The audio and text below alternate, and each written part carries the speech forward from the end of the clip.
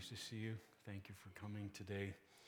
We are really thankful for what God's doing in the life of the church, and we're really excited to see you.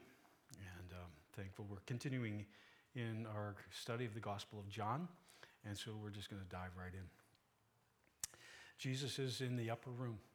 In less than a few hours, he is going to be betrayed in the garden by Judas, which will kickstart the entire process of his crucifixion. So these are his last words. Last words are important. Some of us in this church recently, you know what it's like to be with someone for their last words. And last words are really, really important. And Jesus is giving his last words before his death, and he's got them in an upper room, and he's gathered his people. And we learned last week he called them to love each other. Love each other. And then he said that he's the way, the truth, the life, and that no one comes to the Father but by him. And so he's shown us a way and to live, and he calls us towards that. Let me do that. How's that? You don't want to see what I got written here. Because half the time it's meaningless. I do whatever, but I'll try to stay on track. Jesus said, John chapter 14, now he comes to them and he says, if you love me, you'll keep my commands. He does this a number of times in the upper room. He's talked about their love for each other and their love for God, but now he's talking about their love for him. And remember, this is not a statement of how you earn God's love or something that you prove yourself to him by your obedience. He's rather saying this. This is a statement of fact. A result of our love for Jesus is our obedience to him. If you truly love Jesus, you will obey him. And this is what he's trying to get across. It's a statement of fact.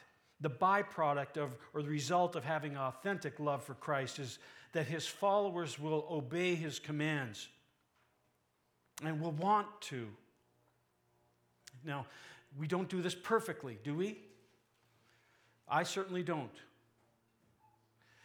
As I say to many people, especially those in church leadership, I said, we'll never model perfection, but we must model growth.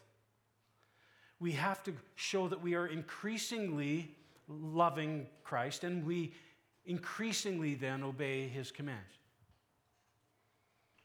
And now Jesus gave some commands. What commands is he talking about here? Well, we know the three biggest ones he gave. He said the greatest command is to love God with all your heart, soul, mind, and strength. If you love me, Jesus says, you'll love the Father that way. That's obeying that command. The other one is to love your neighbor as yourself. You increasingly love Jesus, you're going to love neighbor. And then he said, love one another, brothers and sisters in Christ, as I have loved you. And so to obey his commands, we love Jesus, we're going to love his body. It's like someone coming up to me and says, Gerry, I really like you, but I hate your wife. Well, that's what people do all the time to Jesus. I love you, but I hate your bride. No, if we love Jesus, we're going to love his church. We're going to love one another. And there's many other things that Jesus commanded. He talked about being merciful. He talked about caring for the poor. He talked about giving generously of our money and our resources. He talked about being faithful in marriage. He talked about not being driven by anger, but letting God take revenge. He talked about praying faithfully in his name. He talked about serving God and his purposes as to those who will give an account to him. He talked about avoiding sexual sin. He talked about seeking righteousness, about giving witness to those who do not yet know the love of the Father. He talked about live with an eternal perspective in light of eternity. He talked about seeking him and his kingdom as our top priority in life, not as an afterthought if we have some extra time, energy, or money. If we in fact love Jesus and we're growing in our love for him, it will increasingly become evident as our lives come into alignment with his commandments. Now, who can possibly live that out? I can't in my own strength. I can't muster it up. That's what religious people do. They try to do it as best they can. They try harder, do more. They do this stuff to try to appear to be holy or to look good or somehow earn God's approval. But Jesus is saying it's the opposite. You love me deeply. The more you love me, the more you're going to obey. But you need something more. And here he's saying help is on the way. And I will ask the Father, and he will give you another helper to be with you forever. You see, Jesus is saying, you can't do this on your own. Help's coming. And the Father's going to give us what we need to live this out. This help is actually a person, a divine person. You see, up to this point in the gospel, that person who's been helping them, who has been helping these followers understand the love of God, understand his commands, who's been guiding them, teaching them, and showing them the way? Come on, this is the time for the Sunday school answer. Jesus? Yes, you're right. This is really important. I'm not toying with you. You need to understand this. Jesus was the first helper. The Greek word is parakletos, the paraclete, one who comes alongside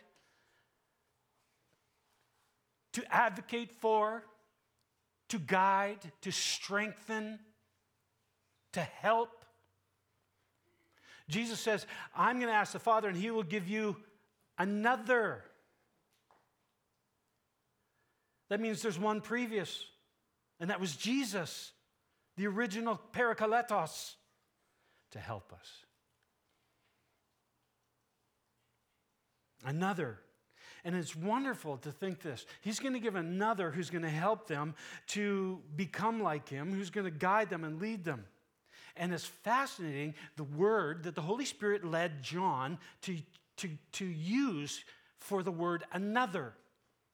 The usual word for another is heteros. But it means another of a different kind. That's where we get the word heterosexual. Another kind. He uses the word allos, which means another of the identical kind and substance. Hear, please, what the richness of what Jesus is saying. I am going to ask the Father, and you are going to get another exactly like me, of the same substance and kind as me.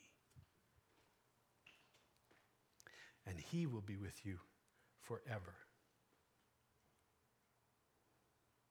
He is going to be God's practical sufficiency for every occasion, every emergency, every opportunity that comes our way.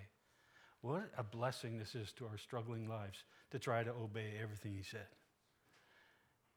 Nothing Jesus asks us to do, he doesn't provide for us the capacity and the power to do. But it even gets better. Listen. Even the Spirit of truth, whom the world cannot receive because it neither sees him nor knows him, but you know him, for he dwells with you and will be in you. The helper is the Holy Spirit. And we are entering into the fullest teaching in the entire New Testament on the person of the Holy Spirit. Is found in John's Gospel. He's mentioned him a few times, right at the beginning of the book. He's given illustration of him. He'll be like rivers of living water, overflowing. He's mentioned him. Jesus is going to baptize you with spirit and with fire. But now in this fact, there's 5 places, John 14, 15 to 17, verses 25 and following, chapter 15, verse 26, chapter 16, 4 through 11, and chapter 16, 12 to 15. This is the single biggest teaching on the Holy Spirit in the entire New Testament, and it's coming from the lips of Jesus himself. And what he's saying is something fascinating. How does Jesus help his followers? Well, he indwells us. The Holy Spirit, into the Old Covenant, would come upon somebody for a task. He would anoint someone for something, or in the distinguishing, but you can't separate the humanity, the human nature, and the divine nature of Jesus. You can't, but you can distinguish between them. So on the human nature of Jesus, the Holy Spirit came upon him, rested on him. In the Older Testament, he'd come on someone, and then he did that work, and he'd come on him again to do something. When Jesus got baptized, it was interesting. The Holy Spirit came on him like a dove, and what does it say? It said, and he remained on him. Something new is happening. Something new is happening. Fulfilling what Isaiah the prophet said in chapter 11, for through the stump of Jesse, which is an illustration of through the lineage of Jesse, that is, would ultimately come Christ, the Spirit of the Lord would rest upon him, the Spirit of knowledge and wisdom, the Spirit of understanding and counsel, the Spirit of strength and the fear of the Lord. And he would come upon him. And that's what happened at Jesus' baptism. The Holy Spirit came upon him. The Acts gives commentary on that. It said, chapter 10 of Acts, verse 38, how the Spirit anointed Jesus and he went around doing good. But something better. Jesus says it is to your advantage because I'm going to I asked the Father and send the helper, and he's with you, but he's going to be what? In you. The transition from Old Covenant to New Covenant is profound because the Spirit of God is not just going to come and rest on you, he's actually going to fill you inside.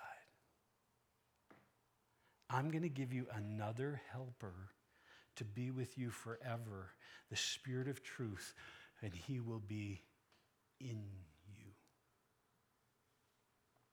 The most mind-boggling truth, I think, this is astounding, is that you, if you're a follower of Jesus, if you've decided that you believe Jesus, you love him, and you've committed your life to obey him and committing to his purposes, you have literally inside your deepest being a presence that's not yours. The Holy Spirit deep in you. Get it? For those that are new to Summit, when I go get it, you say got it, and I say good, okay? Get it? Got it. Good. That's true. It's true. You must believe. If you don't believe that literally the Spirit of God is inside you, in your spirit, you are hampering your entire walk.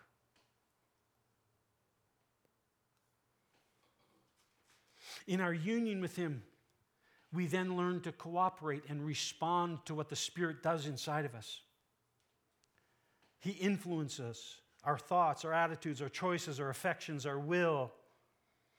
But people who do not, people who do not believe, who do not love Jesus or follow him, cannot receive the Holy Spirit. It's only by entrusting one's life that we are assured of the presence of the Spirit of God within us intimately. 14 verse 8, he goes on, he says, I will not leave you as orphans. I will come to you. Jesus promises his presence. What did he say? I will come to you. Well, hold it. Hang on a second.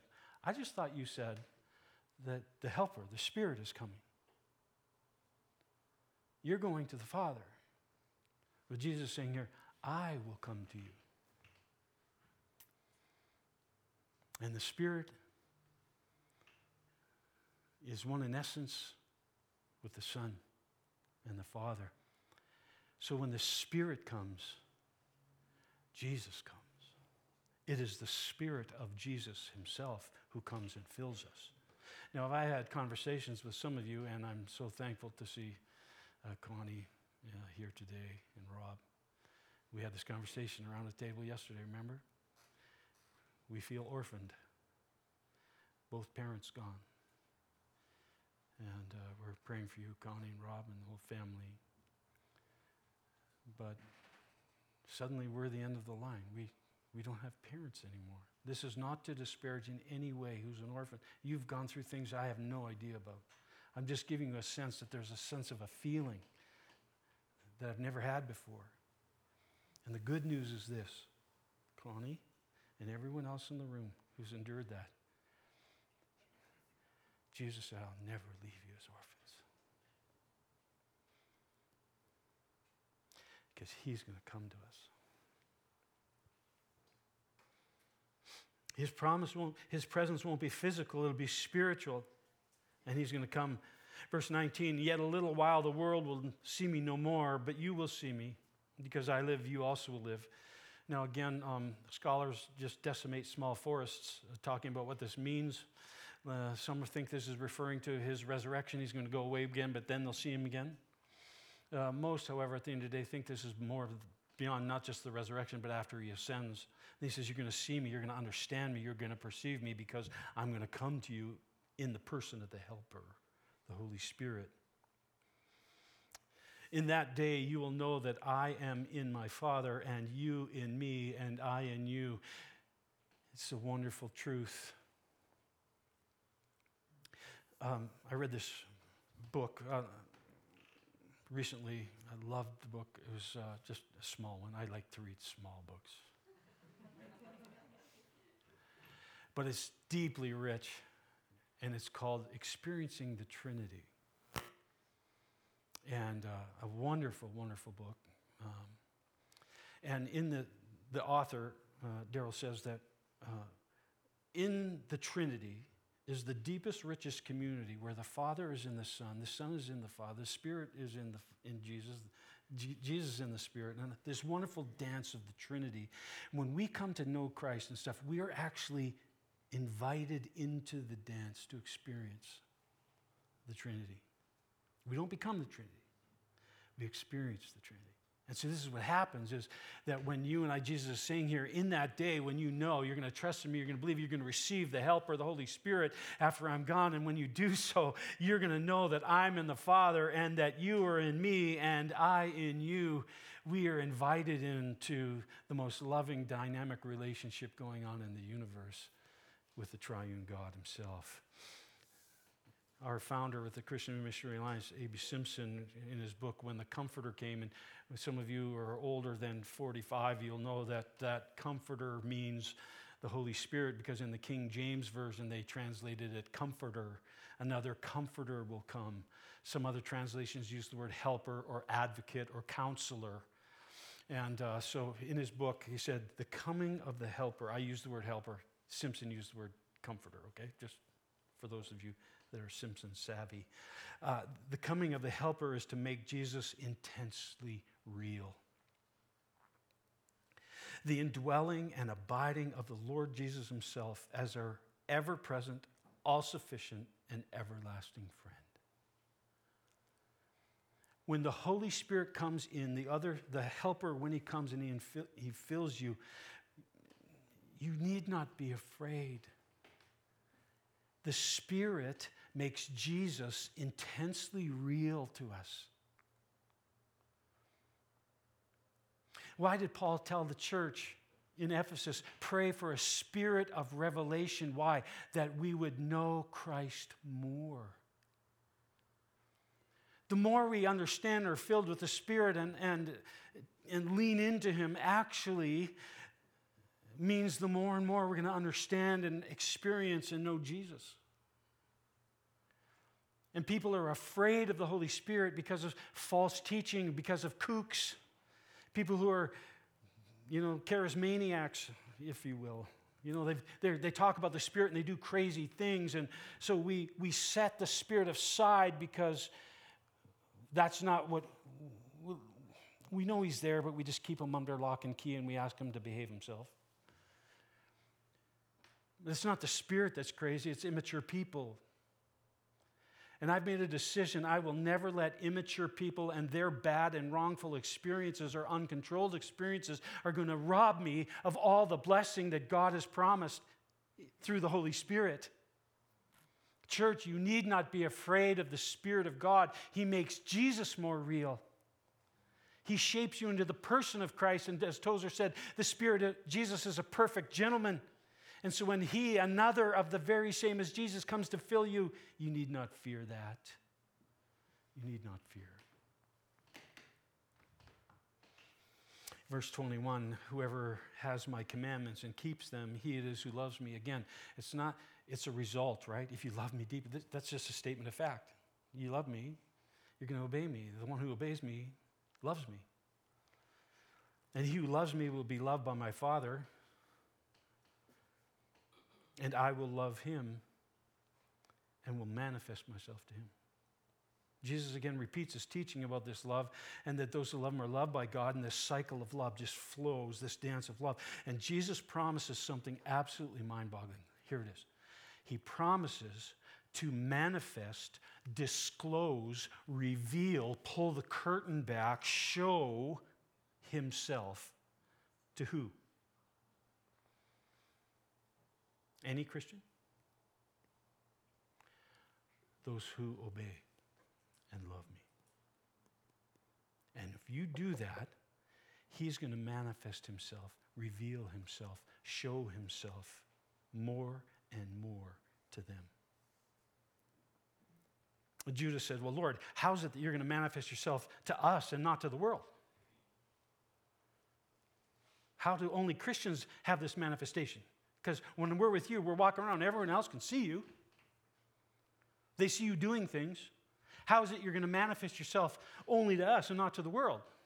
And he says, if anyone loves me, he will keep my word. The third time. Help us to understand this. Your love for me will result in your obedience to me. And my Father will love him, and we will come to him and make our home with him. Jesus answers Judas' question about how Jesus is going to manifest himself to his followers, not to unbelievers. And he's saying that you will experience God's deep and abiding presence. The Father and Son will reveal and have real fellowship with believers. They won't with unbelievers. With believers, they will. They will be the dwelling place. He says, we will come and make our home with him. Exact same phrase he used in chapter 14, verse 2. Behold, I go to prepare a place for you. In my Father's house are many rooms, dwelling places. This is the exact same thing. What he's saying here is this. For those who love Jesus, who obey him, we're going to be loved by God, and the Father and God the Son are going to come and make their abode, their home, their fellowship place with them. John reiterates this in Revelation 3:20, where he says, behold, I stand at the door and I knock. Whoever opens the door, I will come into them and have fellowship. He's writing this to the church, not to non-believers, to the church. If you open your heart to me, if you show you love me, I will come in and we will have deep fellowship. That's the image behind that. We will dine together. We'll eat together. So you and I open the door to tangible fellowship, experiencing the indwelling presence and relationship of the Father and Son through the Holy Spirit as we love, believe in, and live in alignment with Jesus' words. If we don't believe and love and obey Christ, we will not.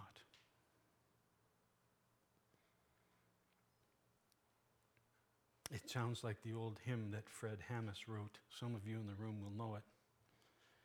When we walk with the Lord in the light of his word, what a glory he sheds on our way. While we do his good will, he abides with us still, and with all who will trust and obey. Trust and obey, for there's no other way to be happy in Jesus. Whoever does not love me does not keep my words. It's just a statement of fact, isn't it true? That's the corollary to this whole thing. No love for Jesus will result in disregard for both the words of Jesus and the words of the Father. Those who don't love him won't obey the Scripture. Romans tells us that they're hostile towards God's word and his laws. They're not subjecting themselves to it, nor are they able to. Is it any wonder the world gets angry at what God the Father and what Jesus command? Jesus said, obey me and my words and the Father's. And here, remember, people try to build a divide between what Jesus taught and what the Father taught. Jesus won't allow it. He brings them right back together. He says, the word that you hear is not mine, it's the Father's. The Father's word's my word's the Father's word.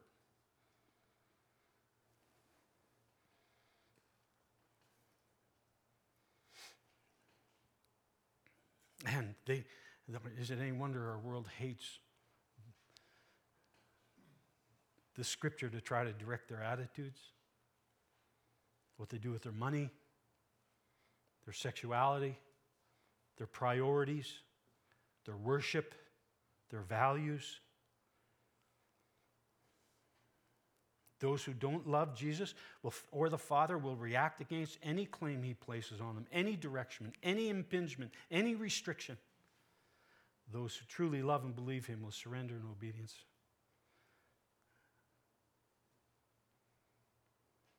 So, verse 25, these things I have spoken to you while I'm still with you. He's drilling down these last things because there's a sense of urgency. They got to get this before I leave. I'm going to be gone here soon. So he cycles back and says, but the Helper, the Holy Spirit, to whom the Father will send in my name, he will teach you all things, and he will bring to your remembrance all that I've said to you. Jesus makes it absolutely clear to the disciples who he's speaking about. I'm talking about the Holy Spirit. The Helper is the Holy Spirit, the third person of the Trinity.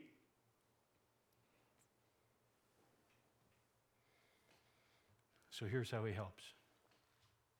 First thing he said in this verse is the Holy Spirit is going to help us by teaching us. I'm leaving. I've been teaching you all this time, but I'm leaving, and the Helper's coming, and he's going to teach you all things.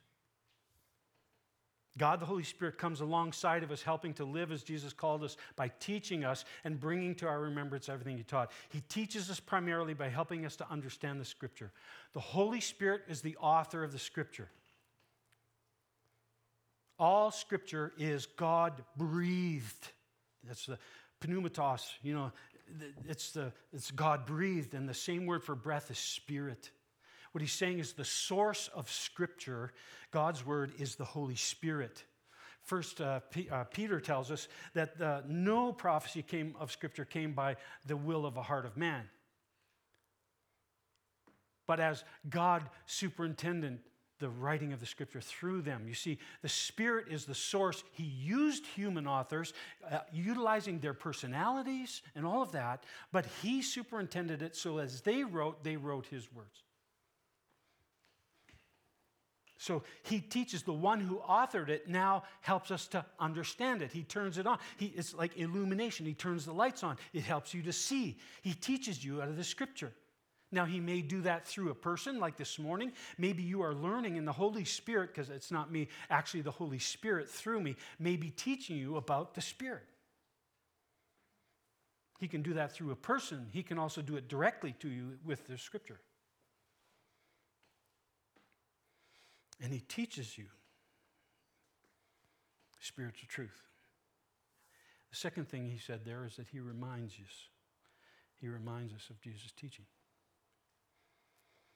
He's active by bringing to our memory Jesus' word in the Scripture when we need it. When you and I are tempted, he'll often bring a Scripture that helps us, right?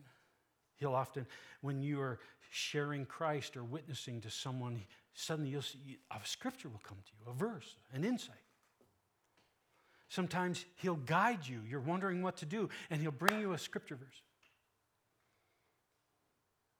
In worship, he'll give you an idea. A verse will come to you as you're singing and worshiping. When you're praying, this happens a lot to me. Praying about something, and the Spirit will bring a Scripture verse to my mind. And so I pray that into that to help me. See, now, if this is true, that the Spirit will teach you, but he'll bring to your remembrance everything I taught you, now there's a responsibility on you and I, isn't there? If he's going to help us remember, we need to know what he said first. That means you and I need to read, study, understand, apply. Like we need to memorize the scripture, his teaching, so that he can then bring it to our memory. You see, he'll teach you what you don't know. But if you know something, you've studied it, you've read it, then it's there, he can bring it to your memory. Memories are things that you've already experienced. Kind of like the old children's rhyme. You remember the nursery rhyme? Old Mother Hubbard went to her cupboard to fetch her poor dog a bone. But when she got there, the cupboard was bare. So the poor dog had none. Doesn't really rhyme at the end, but you get the picture that how she goes to the cupboard to get it and there's nothing there. And that's like some Christians. The Holy Spirit goes to the cupboard of their soul, of their minds, and there's nothing there. How can he bring to their memory what they never put in? Christians, stock your shelves with the Word of God so that the Holy Spirit has ample resource to draw on and bring to your memory when you need it. Does this make sense? The Holy Spirit, Jesus said, I'm leaving, and I'm going to bring to you another one of me. But it's going to be better because he's going to be in you. And he's going to teach you. And he's going to bring to your remembrance what I taught.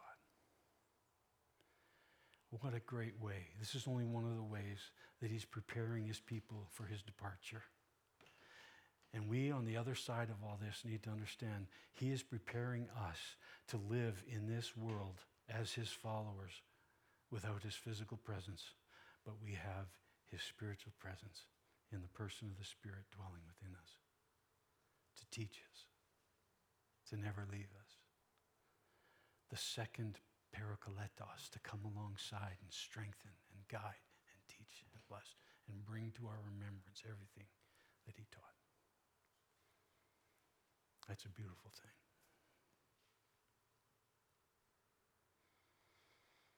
So I'm going to just end it there. I know there's more. Let's just end it there this morning. And thank the Lord for what he's done